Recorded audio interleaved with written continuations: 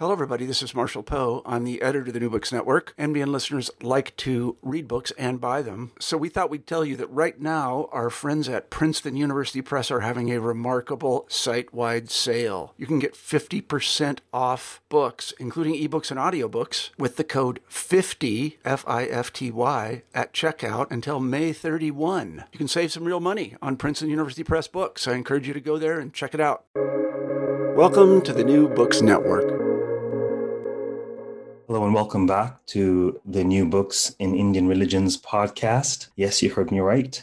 The New Books in Indian Religions, formerly the New Books in Hindu Studies podcast. Same host, same excitement, a little more space. I'm your host, Dr. Raj Balkaran, and today I have the distinct pleasure of speaking with Dr. Knut Jakobsen, who is a professor of religion at the University of Bergen in Norway. And this contribution is apropos of the rebranding of the podcast, because he's just completed editing the Routledge Handbook of South Asian Religions, in which there are a great many of contributions that span the range of what one might call Indian religions. So Knut, welcome back to the program. Thank you. Of course, we spoke to you last year about your yoga book, Yoga in Modern Hinduism.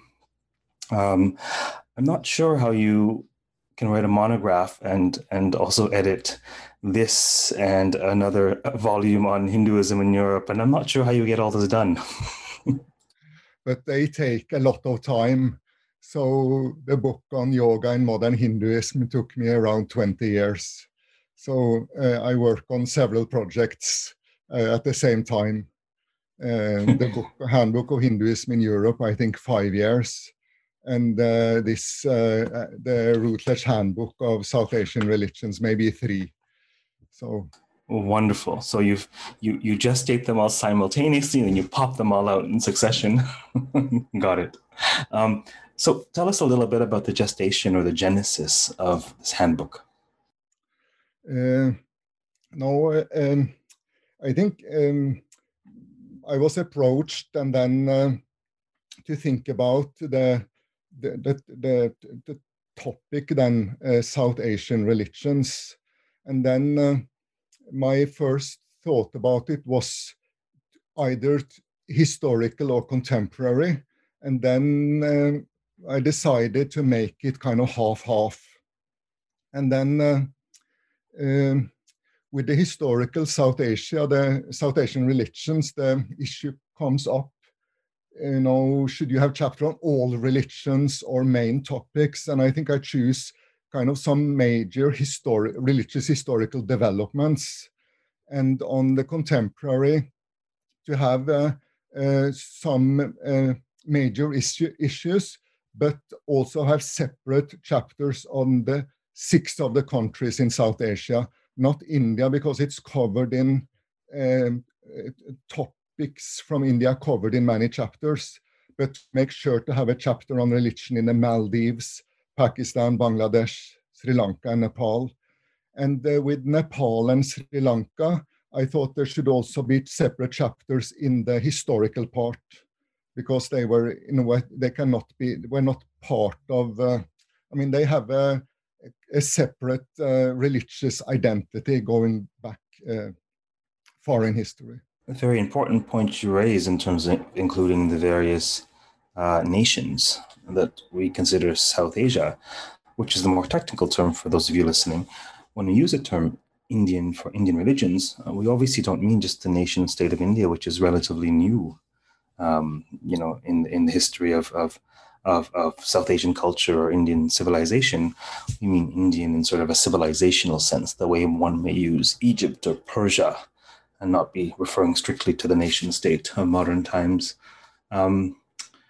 So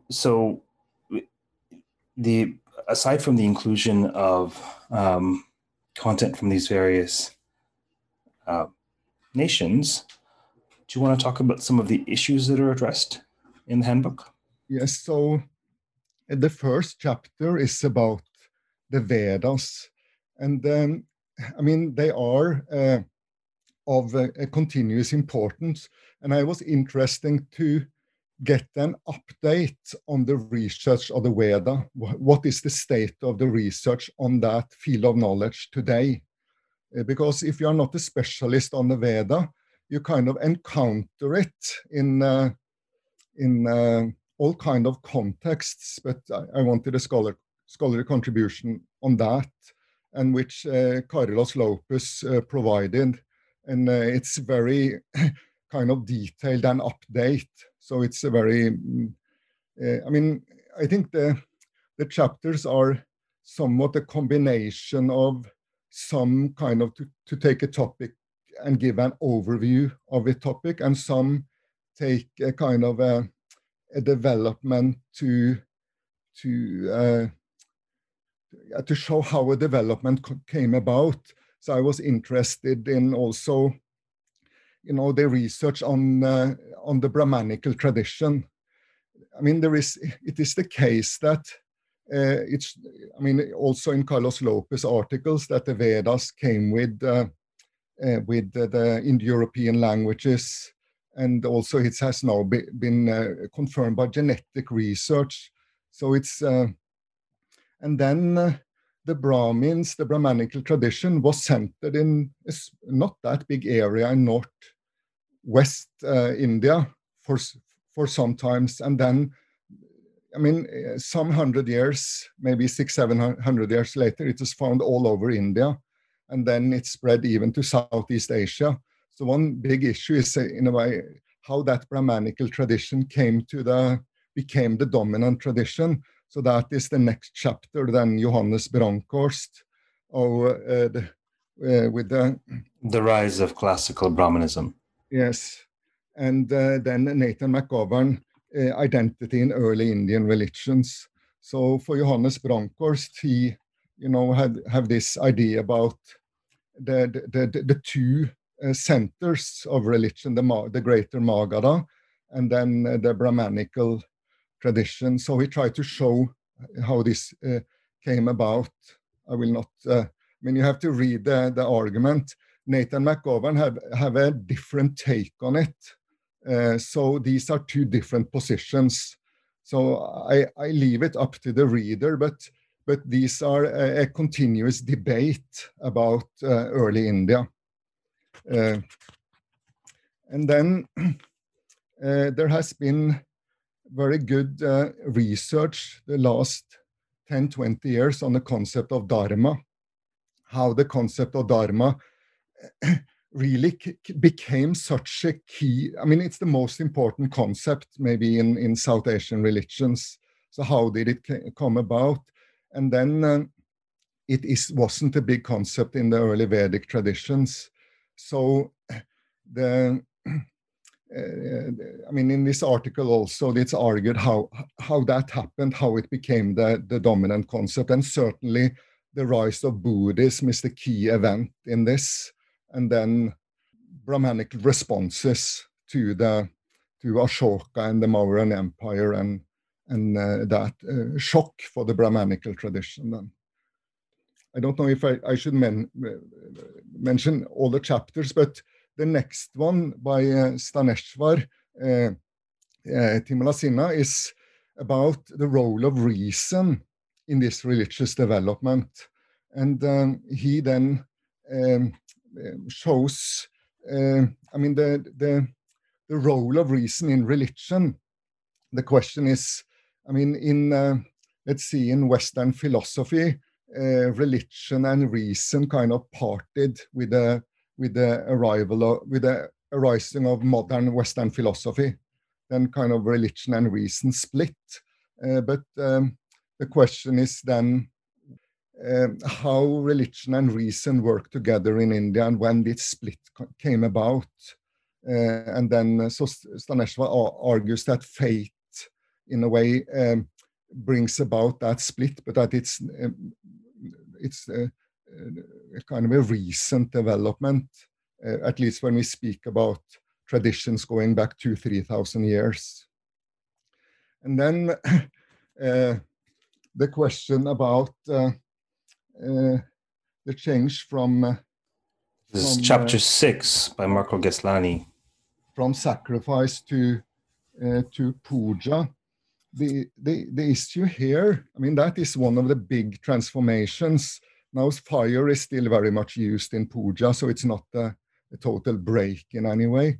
But the question is when, in a way, how the big issue here is how the worship of statues came about.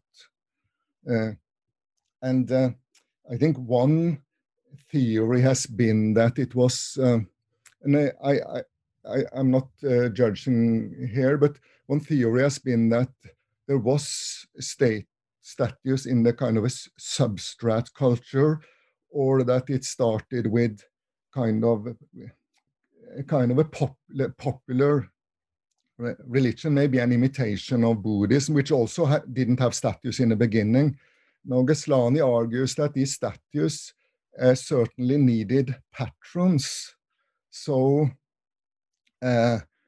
maybe we should look at kings and in the top of society to look at the origin of these, because that it came from other environment than a kind of a folk substrat culture type of religion.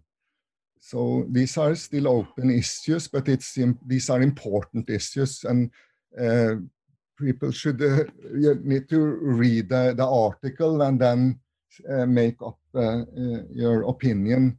And then the next contribution is your own. Yes, so that is on a little bit similar topic because it is on the question of pilgrimage, and then how far back can you trace it? Can you trace it back to the kind of a substrat culture? It's certainly found in early Buddhism, and then I try to show that in the Mahabharata there are actually two different types of religious ritual travel. A religious ritual travel for kind of the rich king, and here this where one of the point of the religious travel is redistribution of wealth, while the other type of pilgrimage that religious travel presented in Mahabharata is a kind of a ritual for the poor. So you have actually two types of religious travel, which are, I noticed other scholars call both of them pilgrimage, but I think they need to be distinguished because these are quite different types of rituals and also maybe different origins. And then for the next chapter, we enter Nepal. Yes. So this is Axel Michels, and he has just written a big book on the history of religion in Nepal. So here some are presented here. I mean, the thing with Nepal is that it has a kind of a Buddhist Hindu blending. That's the unique thing of it, and it has its own history, although maybe it was considered parts of the kind of the Aryavarta, or they consider themselves at least part of that type of greater Hindu culture. Then there is a chapter by Patton Burchett on the rise of Vaishnava devotion in North India. And that's also one of the big issues. How did bhakti become the dominant form of religion, or at least Hindu religion, in the medieval period? And his argument is that you have to look at also the presence of the Mughal or the Muslim presence in India. So that's a very, a long argument, and also a very recommended, an article I recommend very highly, because this is one of the major issues actually about change in religions in South Asia. And then there is an article by Adrian Munoz on the Nath Sampradaya. It has an additional interest now because the Gorakhpur Math has become a kind of a BJP center of political power. But it has an interest also because when we ask about the history of yoga in India, actually this group is the only one who has called themselves yogis all the time. So therefore this group is of unique interest to understand the history of yoga, and they are connected then to Hatha yoga practices. Now Monos are interested in the kind of the formation of this sampradaya then. So also very important.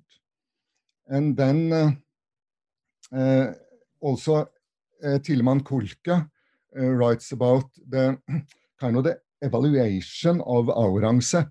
Now, he is certainly one of the most controversial figures in South Asian history. But this is really a great article, which I highly recommend. And that's he asks, try to broaden up to understand his different motivations and the different judgments about him in the afterwards. So to whom should he be compared? So he thinks that if we compare him, for instance, to the greatest, what we call the greatest rulers in medieval Europe or in European history, that would give a better context for understanding. I mean, he clearly wanted to be remembered as the greatest emperor of India ever, and miserably failed, of course. But maybe, yes, so this have to do with the way maybe he has been misconstrued. And Anne Murphy then on territorialization of the Sikh pasts, and this also concerned one of the big argument for understanding the Sikh tradition in India, and that is how it relates to Punjab, and because there is something. I mean, Guru Gobind Singh, his two centers, one is in Patna in Bihar, one is in Nander in South Maharashtra. So certainly the geography of the Sikhs were not limited to Punjab in that period. So something happened. So this article about that's something then. So that was the 13th chapter. The volume has 26 chapters, so it is exactly half and half. The first 13 are part of the first section. For those listening on the historical South Asian religions, these developments, as you can see, it's quite textured, where there's talk of Brahmanism, there's talk about Dharma in Hinduism, there's talk about Yajna, Puja, pilgrimage, and of course there's discussion of Islam in India, of Sikhism, and did we make mention of Justin Henry's article on Sri Lanka Buddhism? I forgot. So not a problem. For remembering that. So that's also a very important article, because Sri Lanka is the kind of the key area for the Theravada textual tradition. So it's a kind of the most important area for a continuous presence also of the Theravada tradition. So his article is about that. So and its role because its role for Buddhism in South Asia. We often think that that Buddhism disappeared from India or most part of India, but actually it didn't disappear from Sri Lanka. So it's very important for understanding South Asian Buddhist history, actually. Great. I mean, it's unplanned, but the timing of this interview is great for the rebrand of the podcast, because it really shows the texture of religions and nations that we can consider that obviously are rightfully in this handbook of South Asian religions. As we turn to the second part 2, contemporary South Asian religions, religious pluralism, we also have 13 contributions you want to say a word about overview or some themes in this section? Yes. So with the issue of India, I didn't think it would be possible to have a kind of a one article on India. It wouldn't make that much sense. So instead, some topics. I selected some topics that I thought would be important, and then I had some chapters on each of the 6 other countries, and then some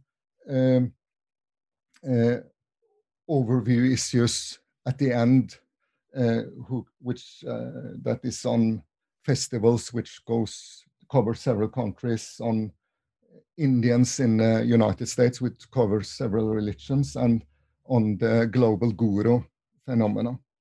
But it starts then with some issues about religion in India, and the first one is about Dalits and religion. I think that's an understudied topic, and a very important one, and one that I think needs more study. Of course, it is Ambedkar and Navayana Buddhist is an important part of it, but there are also many other issues, and also throughout history. Now, the second one here is by Mukesh Kumar, and it is also about an important issue in contemporary India. We used to talk about a kind of composite Hindu-Muslim culture, especially in North India. But of course, with the kind of political focus on Hindu and Hindu identity or religious identities, this part of culture is not as strong maybe as it used to be. But Mukesh Kumar writes about a group then worshippers of Lal Das, who is considered both kind of a Muslim and Hindu. So here you have I'm not sure if you should call it cosmopolitan, but at least it's a religious tradition that blends Hindu and Muslim traditions without, in a way, problematizing it as either Muslim or Hindu. So it's syncretic. Syncretic, you could say. Syncretic, yeah. Yeah. And the next contribution is by Chad Bauman, who was on, I think, the last 2 podcasts, talking about his own book and then talking about a handbook with Michelle. His chapter is Conversion and Christian Relations with Non-Christians in South Asia. Yeah, so that's what he writes about here also. That's his special field. And also why it has become controversial, and also about violence. So it's the kind of in a difficult situation for Christians in India with the growth of Hindutva and focus on religious identities. So, speaking of Hindutva, the following chapter, it's by Meera Nanda, and it's called Science Sanskritized: How Modern Science Became a Handmaiden of Hindu Nationalism. What does Meera say? So that is that in a way she argues that historically the Brahmanical tradition has taken over other systems that they have encountered and made them their own. I mean, it would be the example with the concept of dharma that is covered in an earlier chapter. It was in a way popularized as a Buddhist concept, but it was then taken over by the Brahmanical tradition and included and become a key, a very significant part of the Brahmanical tradition. So she tries to look at that dynamic to explain how, in a way, Hindutva tries to adopt science in a kind of ways that seems strange, to put it mildly, but they, in a way, I think it's well known what's happened. I think it started with Dayananda Saraswati and Arya Samaj claiming all, in a way, what we call the progress of science the last 200-300 years, which have been, quite enormous. No human being could fly. Was it around 100 years ago? And within 50 years or so, they could fly to the moon. So science had just an enormous progress. But these Hindu nationalists claim that all that, in a way, was that the ancient Indian civilization was superior in their science and knowledge than the current one.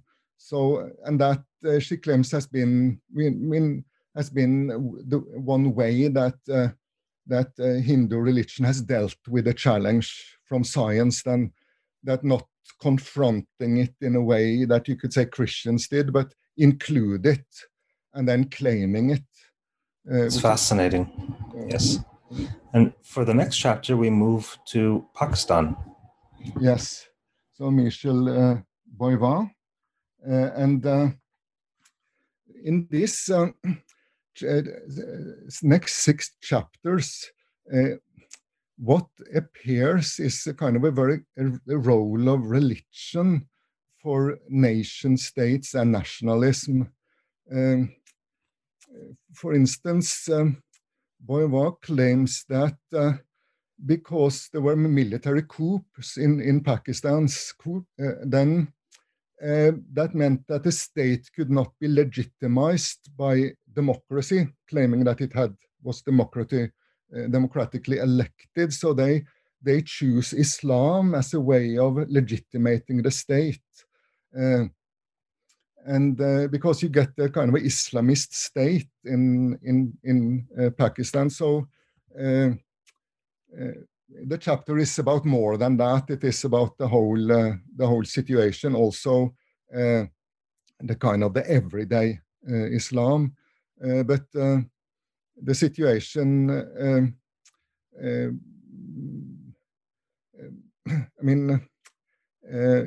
I think people ask how did Pakistan end up like? It was originally a state meant to protect Muslims, the interests of Muslims, but it ended up then as an Islamist state, which certainly doesn't seem to have been the intention at the origin. Right. And then the following one, we go from Pakistan to Bangladesh. Yeah, Ali Riaz. So he also kind of describes a development not that different, but with political power connecting themselves to different types of Islam then. And then we move to Sri Lanka for the next chapter. Yes, so that is by Peter Schalk.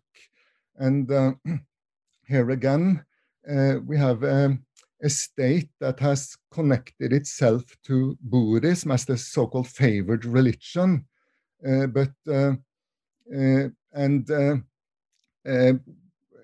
which developed into a kind of a Buddhist fundamentalist type of state, with leading to a civil war with the Tamils, and now a state still pushing Buddhism also in the Tamil areas, for instance, by building stupas, new temples. And so it's clearly I think Buddhism is called a preferred religion by the state, but certainly, we could think of this also as a way of legitimating political power. Maybe if you think about BJP in India, if you manage to make people feel that their religious identity should mean that they vote for a particular party favoring that religious identity, then you have a majority. So even if people have different interests, you can in a way manage to to create a majoritarian regime based on this identity, in spite of all the other interests, let's see, castes. And so it seemed to be a somewhat similar situation, maybe in Sri Lanka and India currently. The following chapter, and we go to Nepal for chapter 21. Yes, so that's the exception. I mean, Nepal was the only Hindu kingdom in the world, and then it chose to have a secular state. So now it's struggling with how the state then relates to religion. So should the state participate in religious rituals, popular religion, etc.? How does it deal with that? It's also a very interesting current development, and it's a very good chapter. Then we have our chapter on Bhutan, chapter 22.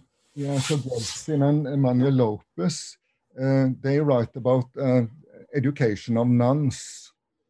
And there has been an enormous expansion of schools for nuns the last 20, 30 years. And they try to deal with why is that. And in traditional Buddhism there, nuns were really had a low status. So these nuns then, these educational institutions connected themselves to international Buddhism and were able then to build a kind of a new religious identity for these nuns and nun education. So it's also here, this Bhutan is also defined as a Buddhist state. So it has also its kind of a national identity connected to one Vajrayana Buddhism. And we venture into the Maldives. Yes, that's also, I think most people don't know much about the Maldives because it was actually 1,000 years ago, it was Buddhist. So but then in the 12th century, Islam entered, and now it's 100% Muslim, and only Muslims are allowed to become citizens of the Maldives. And then Nassim writes about how the Saudi Arabian type of Salafi Islam kind of took over the Maldives and created a form of Saudi Arabian, very intolerant form of Islam. She writes about that process. So I think she is herself a refugee, actually living in Spain from this Islamization process. And then we go to something lighter, that is the festivals. So Ute Husken write about these festivals, and it's more in line maybe with the Veda article, that it is give not a total overview, but it gives very many examples from different festivals.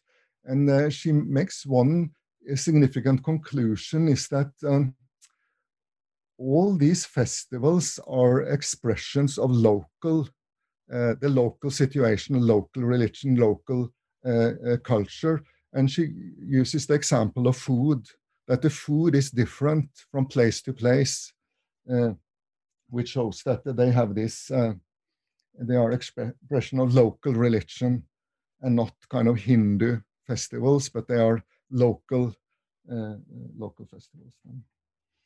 And then Prema Kurian writes about the Indian religions in the United States. So not all the essays are from South Asia. I think this is the only one, or the next one also deals with South Asian religion outside of South Asia.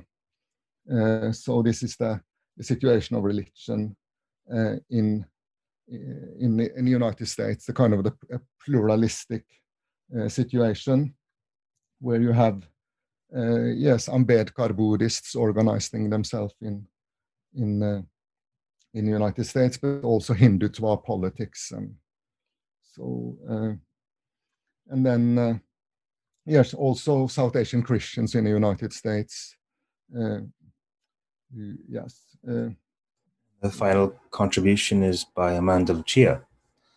Yes, on the global manifestation of the Hindu guru phenomena, and also very entertaining essay also, because these Hindu gurus have many of them have great entertaining value.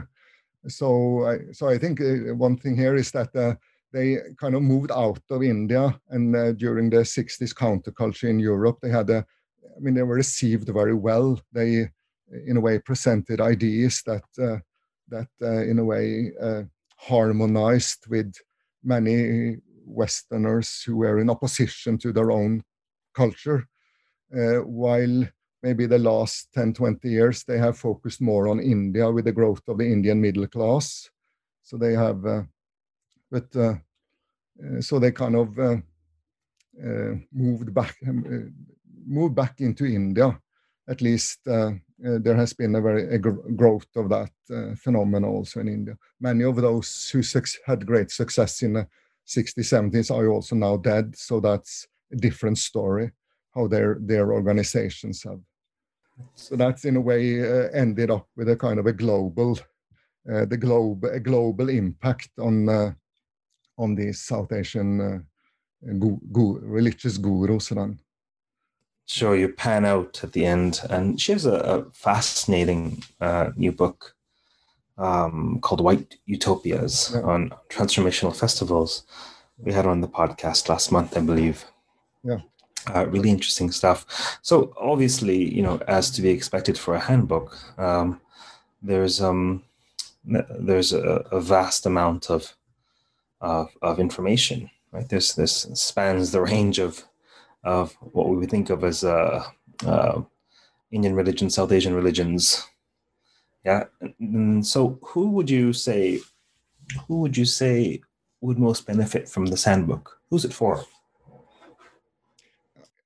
I think, for a new student, let's see, a new student to Hinduism or religions in South Asia, here he would get some overviews and introductions to many of the topics and issues, and also kind of what they called the current state of research.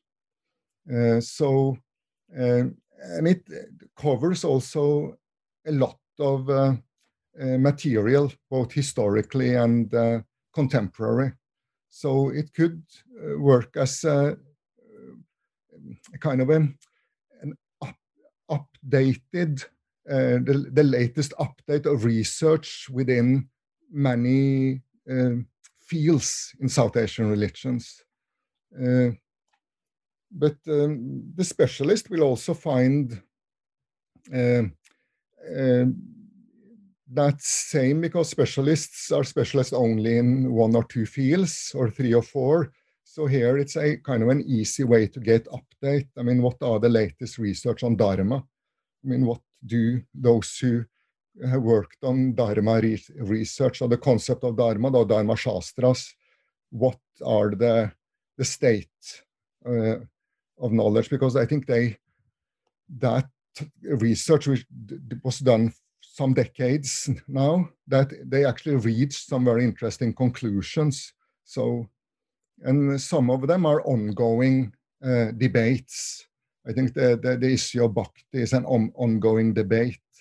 The issue of why the Brahmins won these are also ongoing debates, but they are very central debates in the discipline. Then it really is fascinating, and for me, I imagine for others as well, it's quite a useful teaching resource. So, for example, currently I designed an intro Hinduism course called the Hindu Tapestry, and loosely divided into, the typical historical periods, Vedic religion, the Upanishads, etc., etc.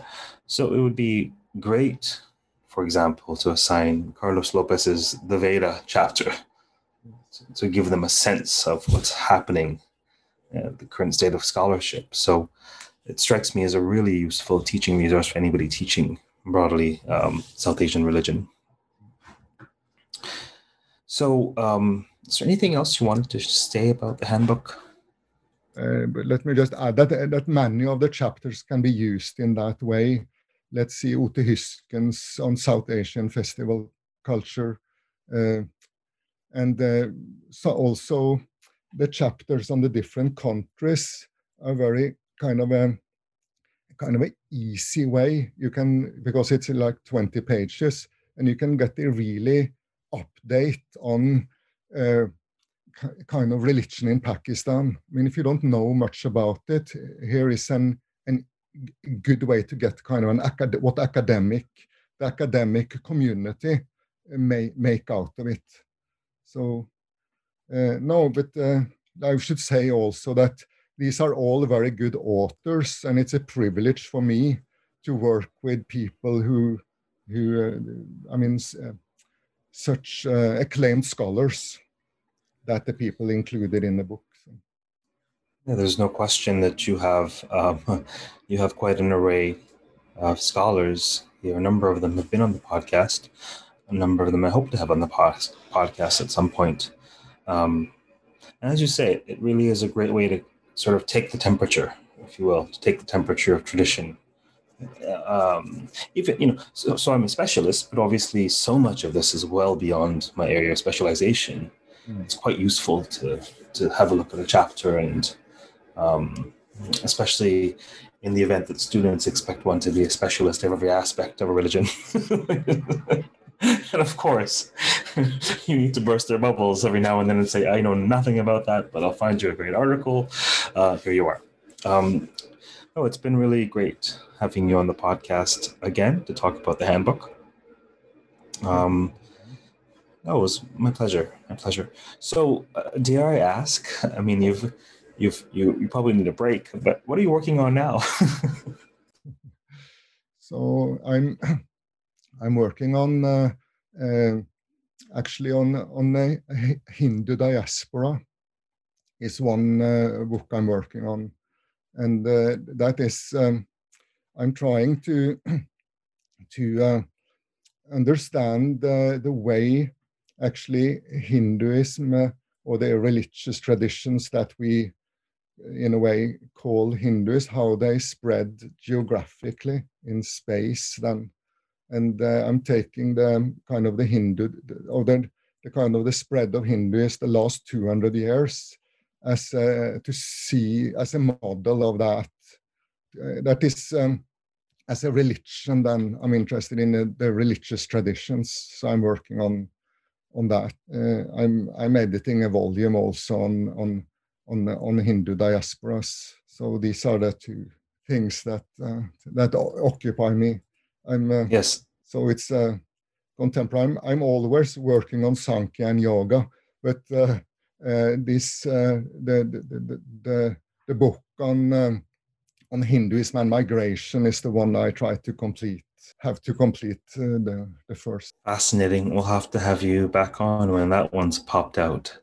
And after this podcast, you'll have to give me tips on your time management. That's a story. We'll save that for after we sign off. For those of you listening, we've been speaking with Dr. Knut Jakobsen of the University of Bergen in Norway, who is the editor of a fantastic brand new Routledge Handbook of South Asian Religions. Thank you very much for speaking with me today. And for those of you out there, stay safe, stay sane, keep reading, keep listening, and keep contemplating South Asian religions. Take care.